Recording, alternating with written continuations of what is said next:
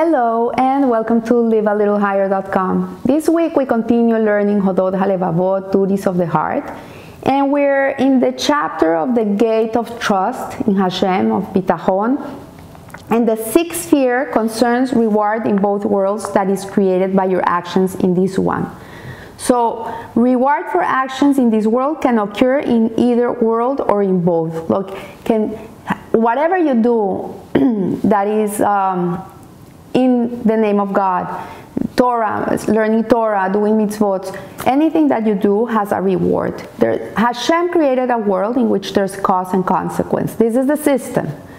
And there's some reward that will come to you in this world, and there's some reward that will come to you in the world to come. So the Torah is actually vague on the subject of the reward. We're not very in tune with, if you do this, this is your reward. It's very vague in this subject. It does not make clear the specific reward for the mitzvot, and in the way that it makes clear that the consequences for the avero. So it's interesting because at this moment in the class of the Pirkei Avot, of the Ethics of the Father, we're learning these Mishnahs in chapter 5 that talk about the consequences of when you don't keep Shemitah year, or the consequences when the justice system is flawed, and all these, and there are precise consequences to our actions.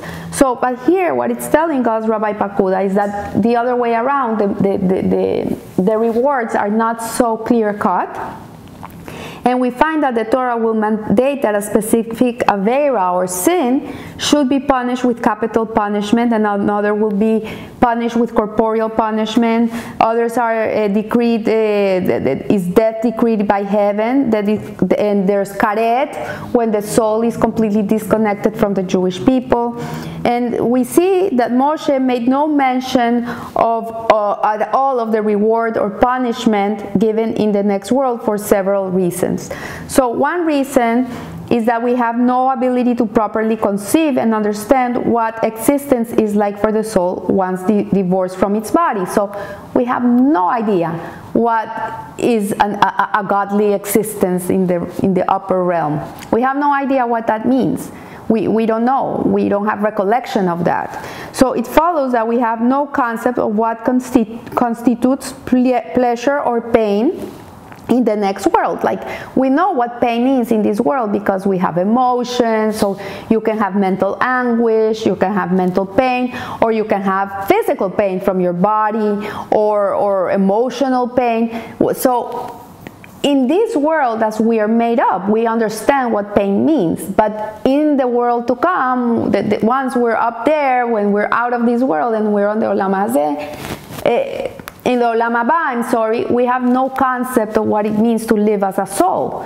So we don't know what pain is for a soul. So it says here that, for example, he said to Yehoshua, the Kohen Gadol, I will give you a path between the two groups, angels and seraphim, who are standing here, but this would not occur while he was still part of this world. And Hashem was hinting to Yehoshua that he would be given this path after his death and would return to a state similar to that of the angels. So in that state, the personality and self will not be an amalgam as it is now, or different conflicting components such as the Yetzer Hara and the Yetzer Hatov. So you won't have an evil inclination and a good inclination. You're just a neshama. You're going to be like an angel.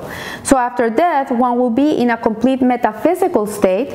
If your actions in this world were good, they will have disconnected you from all physicality, and you will essentially become a creature of light. So if you're a good person, if you live in this world as a good person, or you're trying to be a better person every day, you're gonna be a light. You're gonna be a creature of light. If you're not this, then there's other situations for that situation. I'm not gonna get into it because this is not what the rabbi is talking about, but what it means is that depending on your life in this world is where you're gonna be when you get to where you're gonna get. And from other sources that I've learned, it says that the pain of the world to come really is shame. That's the pain that a soul feels, is shame. Because when he's up there and he's able to see the whole picture and he understands the purpose of his creation, of why he should have been in this world, and he sees his whole life go around, and they show him a picture of who he would have become, what his potential was, and he wasted it, then that's the most painful thing for a soul, is to see that he came to this world and he lost the boat, that he didn't realize why he was here, and he lost the opportunity to be able to be this amazing person. So there is another reason that Moshe did not address the subject of reward or punishment in the next world in the Torah. Ordinary Jews throughout the generations understood and related to this concept through the verbal explanations of the prophets. The prophets tailored their explanations to each generation's ability to understand them. So each generation has a certain capacity of understanding.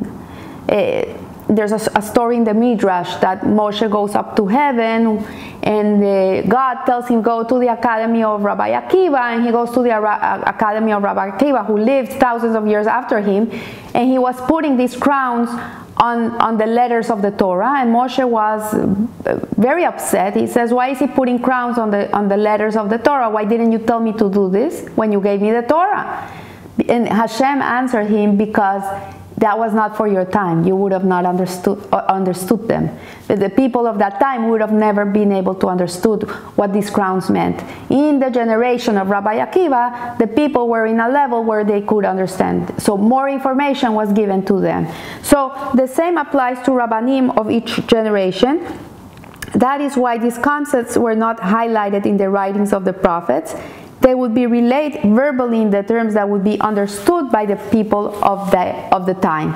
So another more prosaic reason was that the first generation of the Jewish people as a nation newly emerged from 210 years of slavery. You can imagine they were so vulnerable, they were so broken, these people, that they were limited in their ability to understand such lofty concepts. So each generation that has gone forward has had more and more ability to understand Torah concepts. Like, for example, Hasidut, the light of the Baal Shem Tov, didn't come to us till almost 300 years ago. Why? Why did it have to wait so much? Because the people were not ready for this information. Today is the well springs of information. You get it everywhere, Hasidut. You have it in your phone. You have it in your computer. You have it in websites. I'm teaching you Hasidut because it's the people today. This is what they're ready for. This is what we need. So Rashi comments, even if these judges are not equal to the ones who came before them, you are still obliged to listen to them. You only have the judges of your own times. Rav Shlomo Wolbe points to a Mishnah where Ben Asai says, do not disparage any person or disdain anything, for there is no person that does not have his hour, and there's no thing that does not have its place. So what he's saying is that everything has a moment in time, has its purpose, has its place. Everything is at the right moment. Everything is when it has to be. And nothing is random. Everything has purpose. So the time period in which we live determines precisely what sort of a person we will become and what our tests will be. So like Reb Susha, when he was in his deathbed, he was crying before dying, and his students were like mind-boggled, like, such a tzaddik, why is he crying? Why is he scared that he's gonna die? And he says, I'm not scared they're gonna ask me, why weren't you like Moshe Rabbeinu? They're gonna ask me, why weren't you like Reb Susha?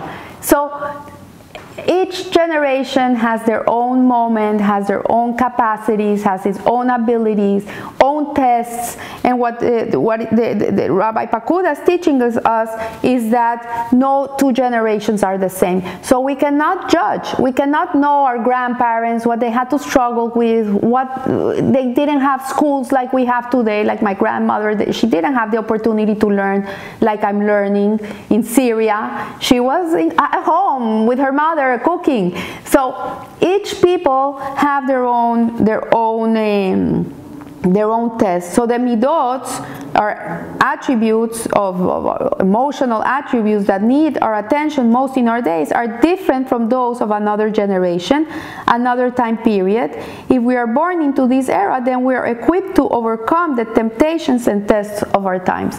So our grandparents didn't have our tests. They had not to deal with all these selfishness and I generation, me generation. They were surviving. They were at a time in their lives where they were all surviving. They were in survival mode.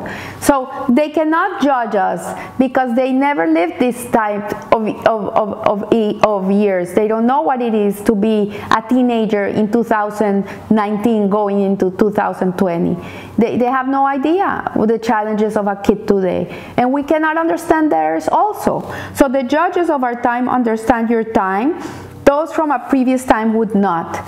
And Rav Shimshon Pinchas once said, when I go to Olam Haba, I will appear like a grain of dust on the sole of the shoe of someone like Rav Akiva Eiger. However, I will still be able to say to Rav Akiva Eiger, how many newsstands did you have to walk past when you lived? There was no newsstands. He had no Yetzer Hara with the news. Today, we're bombarded by the news, by this fake news.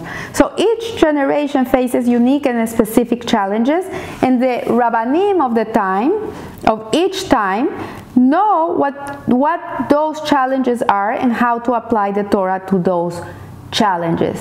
So we're limited in the ability of our concepts.